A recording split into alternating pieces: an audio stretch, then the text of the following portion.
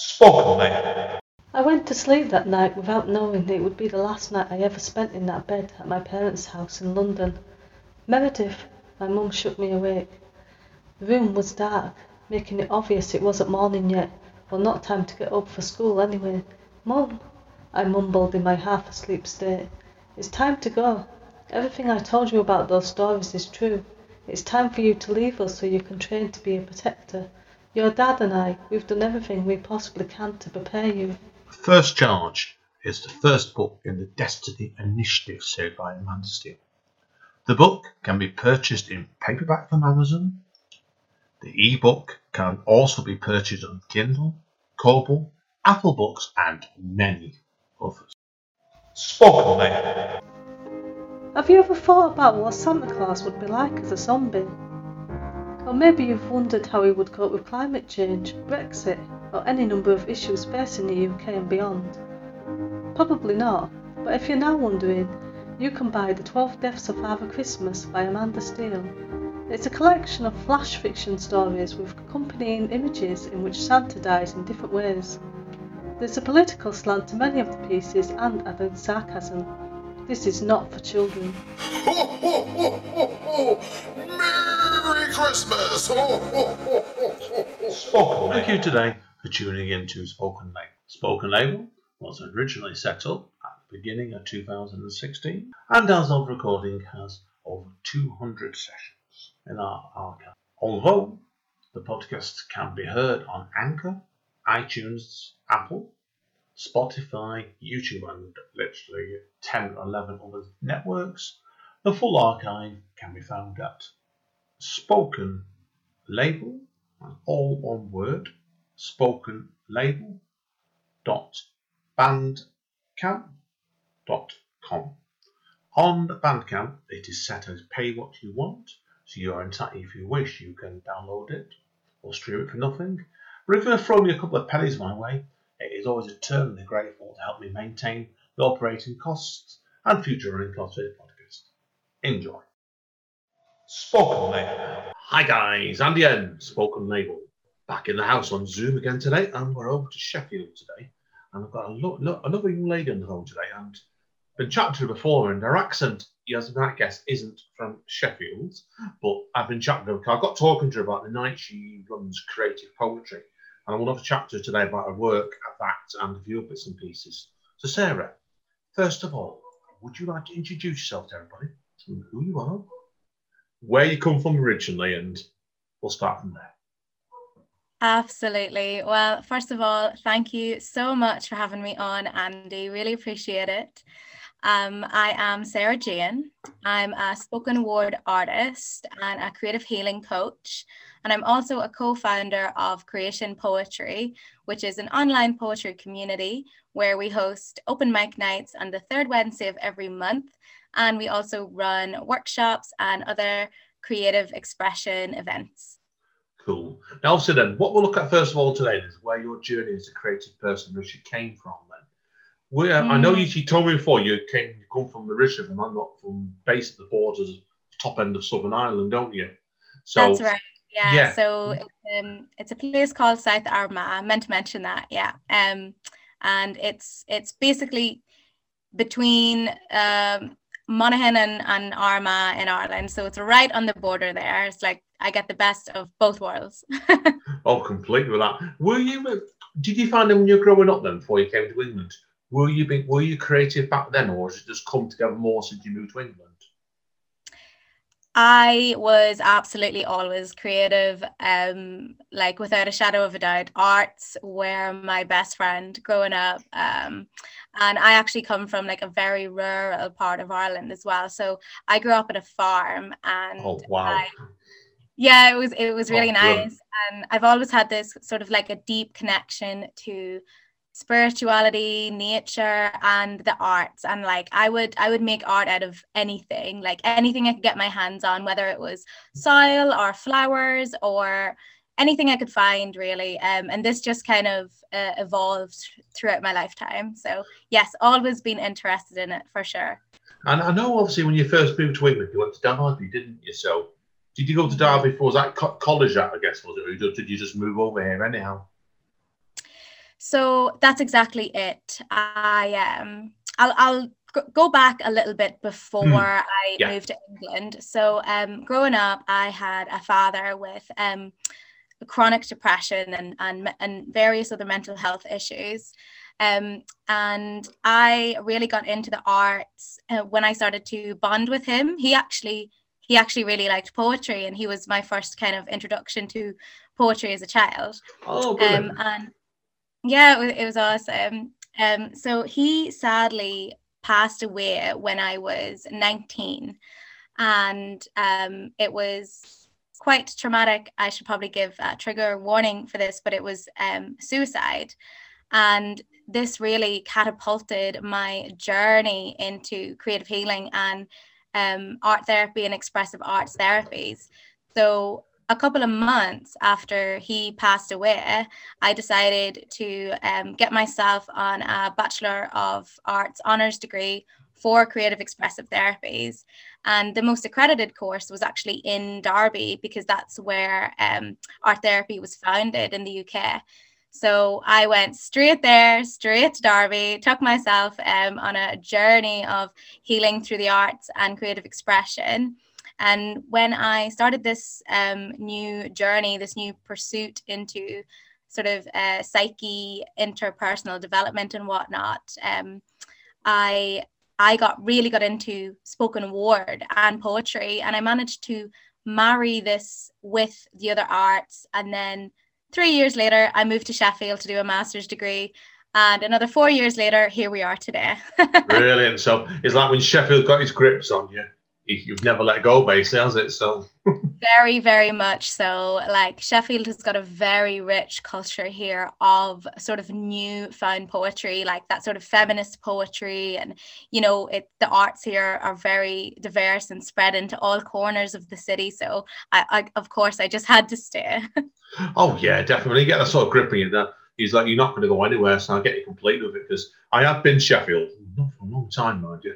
It was a few years ago I went down there last, so certainly, Sarah. But yeah, I remember it well around there. So now, tell us, obviously, then you've told us obviously briefly before about curation poetry.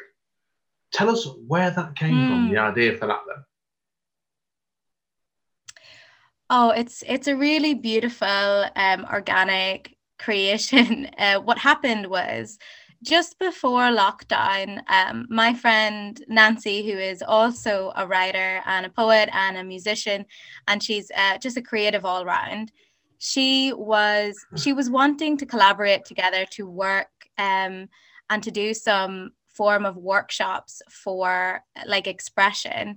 So she got in contact with me and, you know, asked if I would run and facilitate some workshops for free so that she could raise money for charity. And Brilliant. of course, I was like, yes, I would love to do that.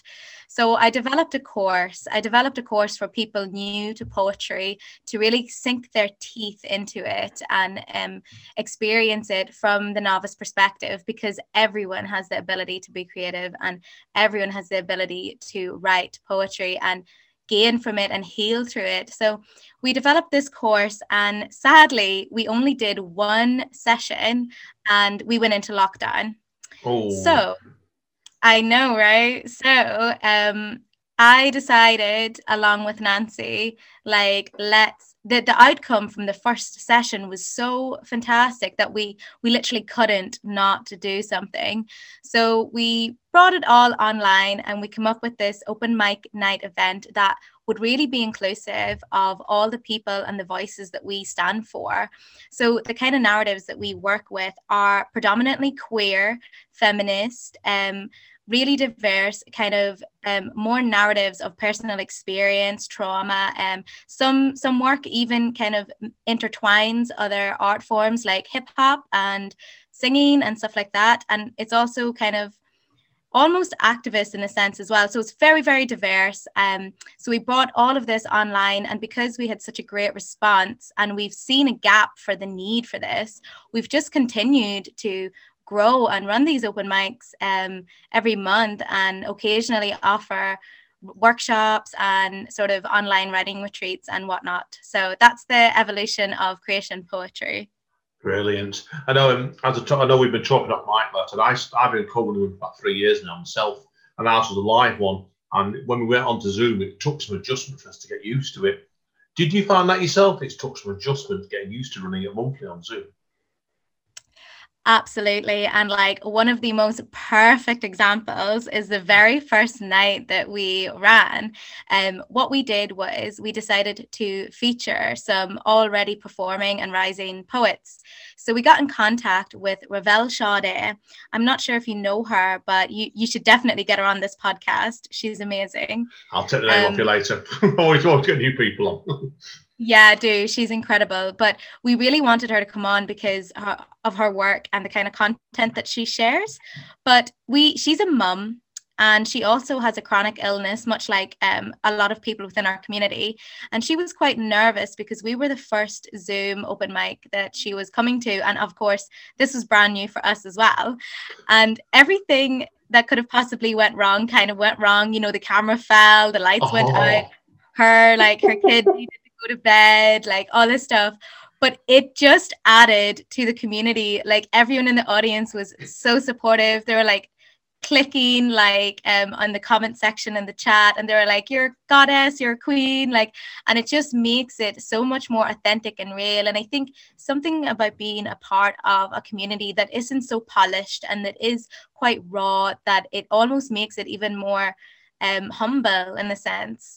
So that, yeah, we've definitely hit a couple of bumps, but it seems like every month people get more relaxed and everything runs smoother, almost, like the more you get used to it, which I'm sure you can definitely relate to as well. Yeah, completely.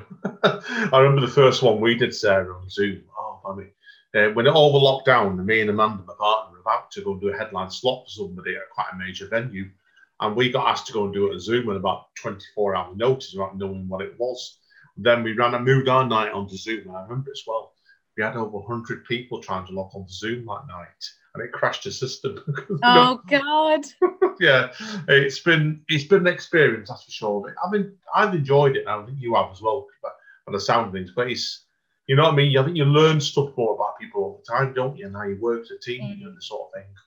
But do you envisage, when we eventually come out of lockdown, would you want to go back to running a live night again and maybe a Zoom night on top of it?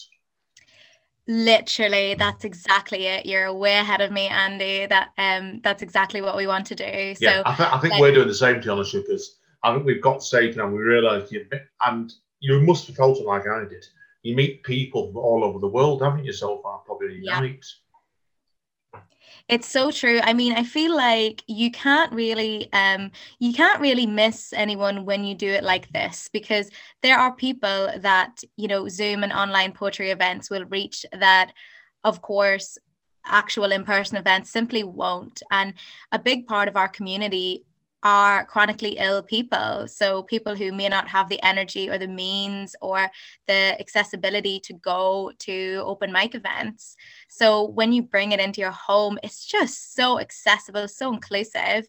And then at the same time, of course, you know, you want the buzz, you also want the experience, the thrill of an in-person event. So I absolutely have, without a shadow of a doubt in my mind, that I have a vision of both being thriving and happening and reaching and pushing poetry into every corner possible that we can. Yeah, I agree with you. I think it was the same in my nights as well. What's the furthest out from people? What's the furthest out people you've had so far, then? Because we've had mostly England. We've had a couple of Irish people. I know of a night I was at that had a Russian poet come in and two poets coming from Nigeria on the same night, and one from Australia, and that was an incredible night. Oh, I know. I love this. Yeah, it's a real treat. I mean, we have had, predominantly our community is in the UK, and we want to feature rising poets from the UK to keep it kind of niche in that sense. But at our open mic events, we have had open micers and people join us from California, from the Netherlands, from different parts of the States, from San Francisco, from Ireland, from Australia as well, and Germany, and I think France as well. But yeah, that's it. Oh, and Thumbs up. Canada too. Thumbs up there, definitely. Right, double thumbs up, brilliant. I mean, I think Yeah. you do. Tell me if you agree with this. I've always found you're speaking meetings, speaking to other poets in other countries, you're learning other stuff like their backgrounds all the time.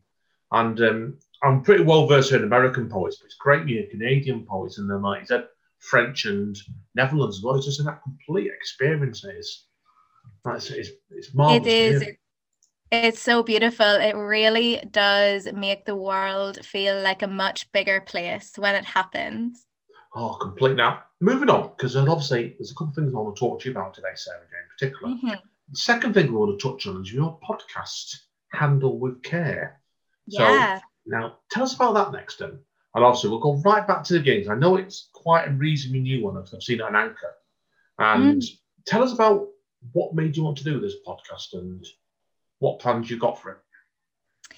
Yeah, of course. So Handle with Care was born out of a blog I started about 2 years ago. And truly, I just done it in my spare time while I was studying a master's. Like I didn't have enough on my plate.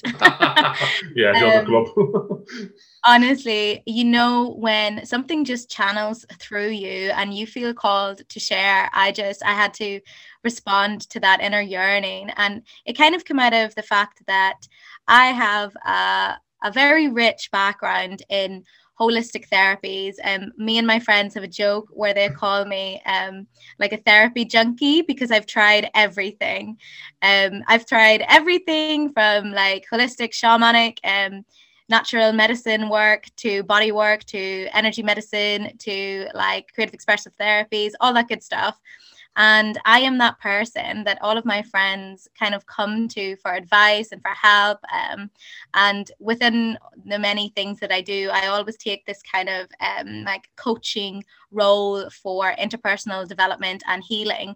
And I actually work from a predominantly witchy kind of lens, like more of a shamanic Celtic roots kind of lens, which comes into my my work as well as a creative healing coach. But I started this blog, Handle with Care, as a way to sort of express the need for self-care, because everywhere I went, I couldn't really help but notice the lack of self-care in people's lives.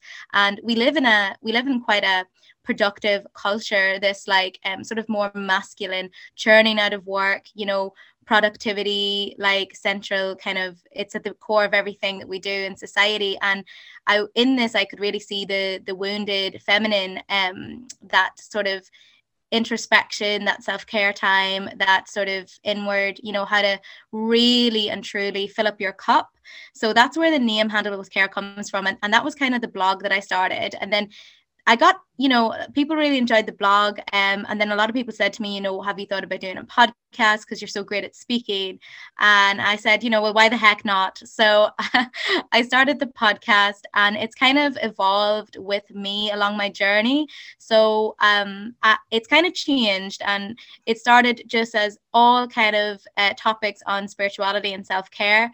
And now it's kind of honing along with me into more this embodiment of the creative healing coaching side of things, and really just a platform for me to discuss what I think is most important. And, you know, in a sense, it's kind of like lighting the torch and passing it. So what I learn, I will give as I go, if that makes sense. Yeah. What I like about it is, and I've noticed, and I'm just looking at it now, is the fact that some podcasts do things on a daily basis or weekly basis. Yours seems to be when you've got something you really want to say. I think that's probably the best way of putting it, Tizo. Yeah, that's exactly it. I am very much in my feminine when it comes to stuff like this. I don't like a strict routine. I just speak as the information comes to me when I feel called. And I also enjoy having guests on, but I'll be honest, I'm more of a receiver than a seeker. So guests come to me. yeah, best way sometimes, honestly.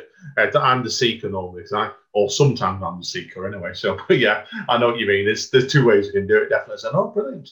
Yeah, I've heard a couple of episodes of your podcast. I do recommend it. So I've really enjoyed what I've heard of it, and I've just subscribed to it now. It's just typed onto iTunes, so I didn't realize it on iTunes. So I'll be listening to that when I'm back at work next week. So completely so.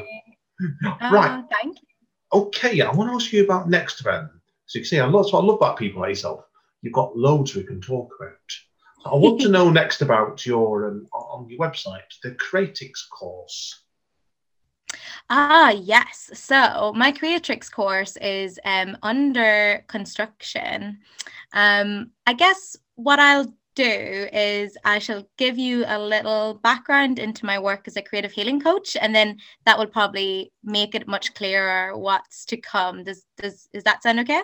Perfect to me. Go for it.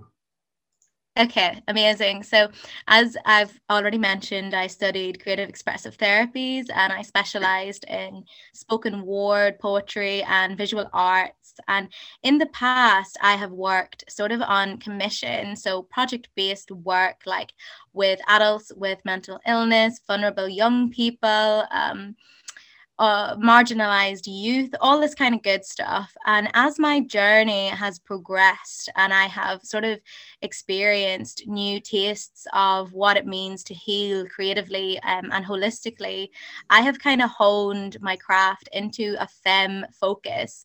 So when I say a femme focus, it's really that the best work that I can do and the most healing that I can facilitate for someone will be someone who identifies as female, because that is what I sort of am called to do. So this has really been put into perspective for me this year, and I'm sure everyone listening can relate to 2020, putting things in perspective and really birthing our dharmas, or what it is that we're supposed to do. So as that kind of happened, and I've been going through a somewhat experience of death and rebirth, and really polishing off my skills and relearning and all this kind of stuff, I'm in the process of creating what is going to be a Creatrix course. And the Creatrix is simply an archetype. It's an archetype of the feminine that creates life. So it creates change, creates a new experience to live from. What I have noticed throughout my career is the power of narrative, and that can be good and bad. People who really sort of cling on and hold to their narratives of trauma somewhat can get stuck there. And the Creatrix course is really about rewriting your narrative and sort of busting out of the stories and the traumas that we kind of live in to sort of create a new reality for ourselves, one that is rich in connections, relationships, sexuality, all this kind of stuff. So that's currently in the making. So you can see it there on my website. It's there and it says in progress. So it's very exciting, and I cannot wait to launch it with a beautiful sister circle in 2021. Watch your space, definitely. So now, obviously, like I said before, that touches on the same thing about your creative healing journey as well, which you talk about on your website a lot as well. So it's fascinating. So now that's pretty well my questions today, Sarah Jane. But to conclude, a couple of quick things. Is there any plans you've got for the future you can reveal yet? I know we're in lockdown, so things are a bit, a bit tricky at the moment, as I would say. But is there anything you can reveal for the future that you've got in mind? Okay, so I will give you 2 juicy scoops for Creation Poetry. Yeah, exclusives.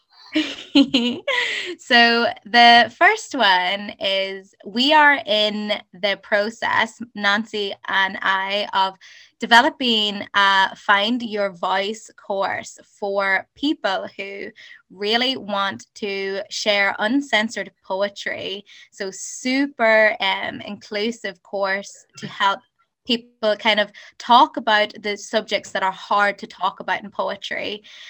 So we're in the process of creating that, and it's going to go live hopefully end of this year, next year. Fingers crossed. And it's going to be good, let me tell you that. And then the second scoop is, so we have had the most incredible featured guests and poets on Creation Poetry so far. I genuinely don't know how we've managed to just somehow get like Otis Mensa, Poet Laureate of Sheffield, and Genevieve Carver, and Tashinga, and so many incredible, I'm just name dropping here, wonderful features. And what we're planning to, maybe they don't even know it yet, is to gather them all together for one epic poetry event that we are hoping is going to be live in Sheffield. Now we have a venue and it's going to be very good. We are just waiting, like everybody else, on this whole pandemic to see what's going to happen. There's a good chance with COVID popping, his head out of the sand every couple of weeks that it could be next year, but it's definitely not going to be an event to miss. Sounds fantastic. Well, good luck with it, definitely, Sarah. Now, there's plenty of places we can refer people to read up on you. But obviously, your podcast can be found on all good networks. I've just subscribed to it on iTunes myself. And your main website is, tell me if I'm correct, is osarahjane.co.uk. That's it, exactly. Yeah. I say Sarah Jane. My surname is O'Hare, and it also has a little pop, so it's just Sarah Jane. I was wondering why you'd done that. Then I was going to ask you about that. And you're also on LinkedIn. People can also find. This was great because I found all your stuff quite easily here, and you also find creative poetry on Facebook quite easy. And I put this on the write up, and you're also on Facebook yourself as well. So brilliant. Yes. Okay, now. I should have asked you before, and so I forgot to. I'm running a bit late. Did we ask you to sort out some poems for us in advance for the second half? You didn't, but I have got many a poem available to me at my fingertips, and good to me then. What we'll then do is we'll let yourself get composed because I knew I'd forgotten to ask you something. So we'll do some part 2. So thank you again, Sarah Jane. It's been fantastic today. Really enjoyed it. Enlightening and very enjoyable as well. So thank you. Right, we'll see you in a few minutes, guys. Spoken, mate. Hi, guys. Straight over to Sarah Jane. She's got a couple of poems for us. Over to you, Sarah Jane.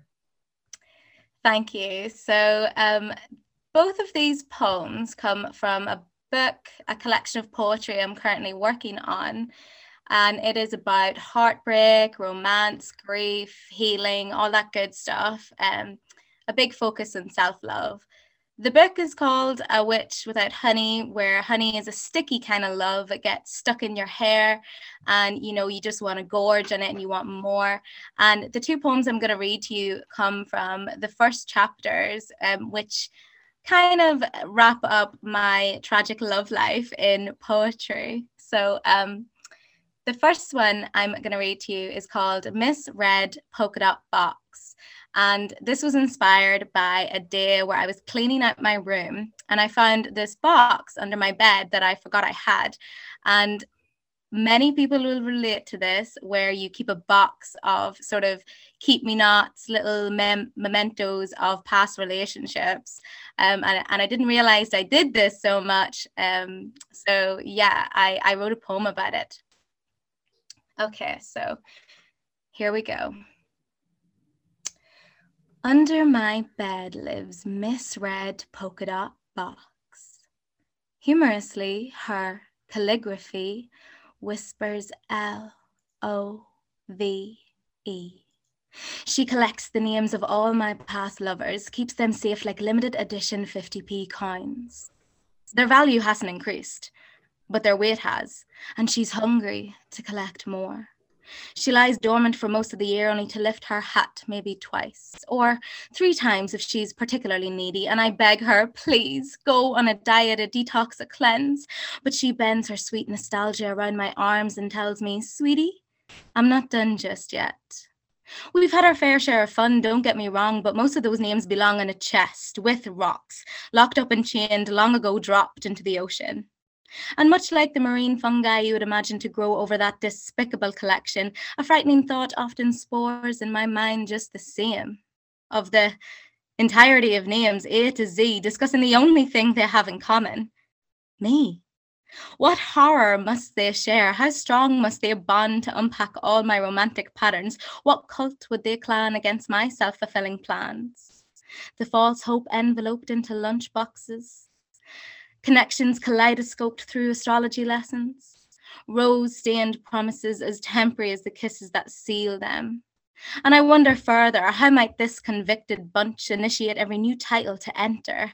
A cold wash for each individual letter, a frisking for any remaining dignity, a pointed hat to mark their idiocy, a cup of tea with sugar to soothe the shock, and a blanket, of course, in case their arrival wasn't ostentatious enough already, to comfort the part of their soul they just lost too.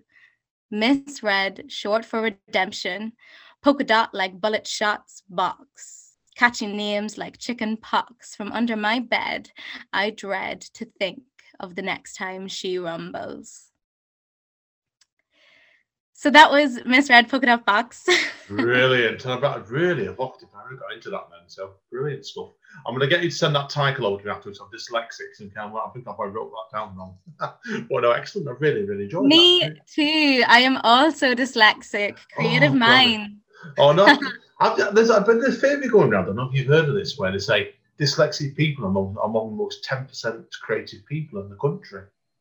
Yeah, it's so true, because you're using the creative part of your brain more. And I mean, like, do you know about like Agatha Christie? She was dyslexic, and like apparently Albert Einstein was as well, you know? Yeah, I heard about Albert Einstein. I didn't know about Agatha Christie, man, but it doesn't surprise me. Agatha Christie is incredible. She wrote all of her crime stories back to front. So she wrote from the ending to the beginning, yeah. That's some discipline, that. Can you imagine, like, obviously, I didn't really ask what your poetry for. Can you imagine that, trying to write your poetry in that way? I don't think I could do it that way. Start off at the end and go back to the beginning. Well, it's funny because, yeah, poetry I write, I guess, linear. But when I done my all of my sort of education and my degrees, I wrote from the conclusion to backwards. So I really related to Agatha Christie in that sense. And like a bit of, flattery, but I actually graduated with a 90% average. I got the highest score in the entire UK for my degree that year. Thumbs up, well done.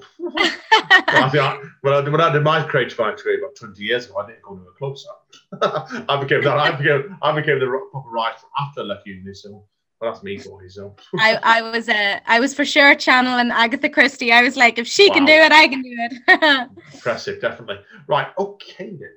What's your second poem going to be today? So my second poem is a much shorter one, and it's a bit of a playful one. So it's about Tinder, that wonderful. So will I just read it? What's the title of this one then? Sorry, I forgot to ask. It's called Tinder Lessons. Tinder Lessons. Go for it. I look forward to this. I spent months getting to know you behind a rose-tinted screen that screamed, "This one is the one." You meant the universe to me. On a background of pink fluffy clouds, your icons became my love song, and I hoped that my feelings were true. But the minute I met you, I knew you weren't him. And in the damp desire, sparks of misfire burnt my skin. But still, I laughed, drinking gin, to hide my rumination within of what was or what wasn't or what might have been. I spent days going through the ways I could have realized sooner. How foolish of me to see you as the reason behind my irrelevant degree. And worse, to put all my sweet eggs in your basket, the casket of my fairy tale. But after dehorning and mourning the devil in me, I can see your lesson was less about care and more about the lack of, because pedestals don't have room for a sky-high fire, and I would be a liar if I said I could settle for a flame. And that's it. Brilliant. Great title. No, I've heard the great title. I love the ending of that about the flame. No, I've really took a good conclusion. Great stuff. It's been a pleasure today, Sarah Jane. Really enjoyed both those poems. So everyone check her out. I've really enjoyed today. Thank you again, Sarah Jane. Thank you so much for having me on. What you're doing is great, Andy, and I look forward to keeping up with all your many podcasts. Good luck. I do loads, right? Well, thank you again, Sarah Jane. Seriously. Hang around. I need to quit with you off mic. But it's Andy in. It's Andy out. Take care, guys and girls. See you all soon. Bye. Spoken, mate.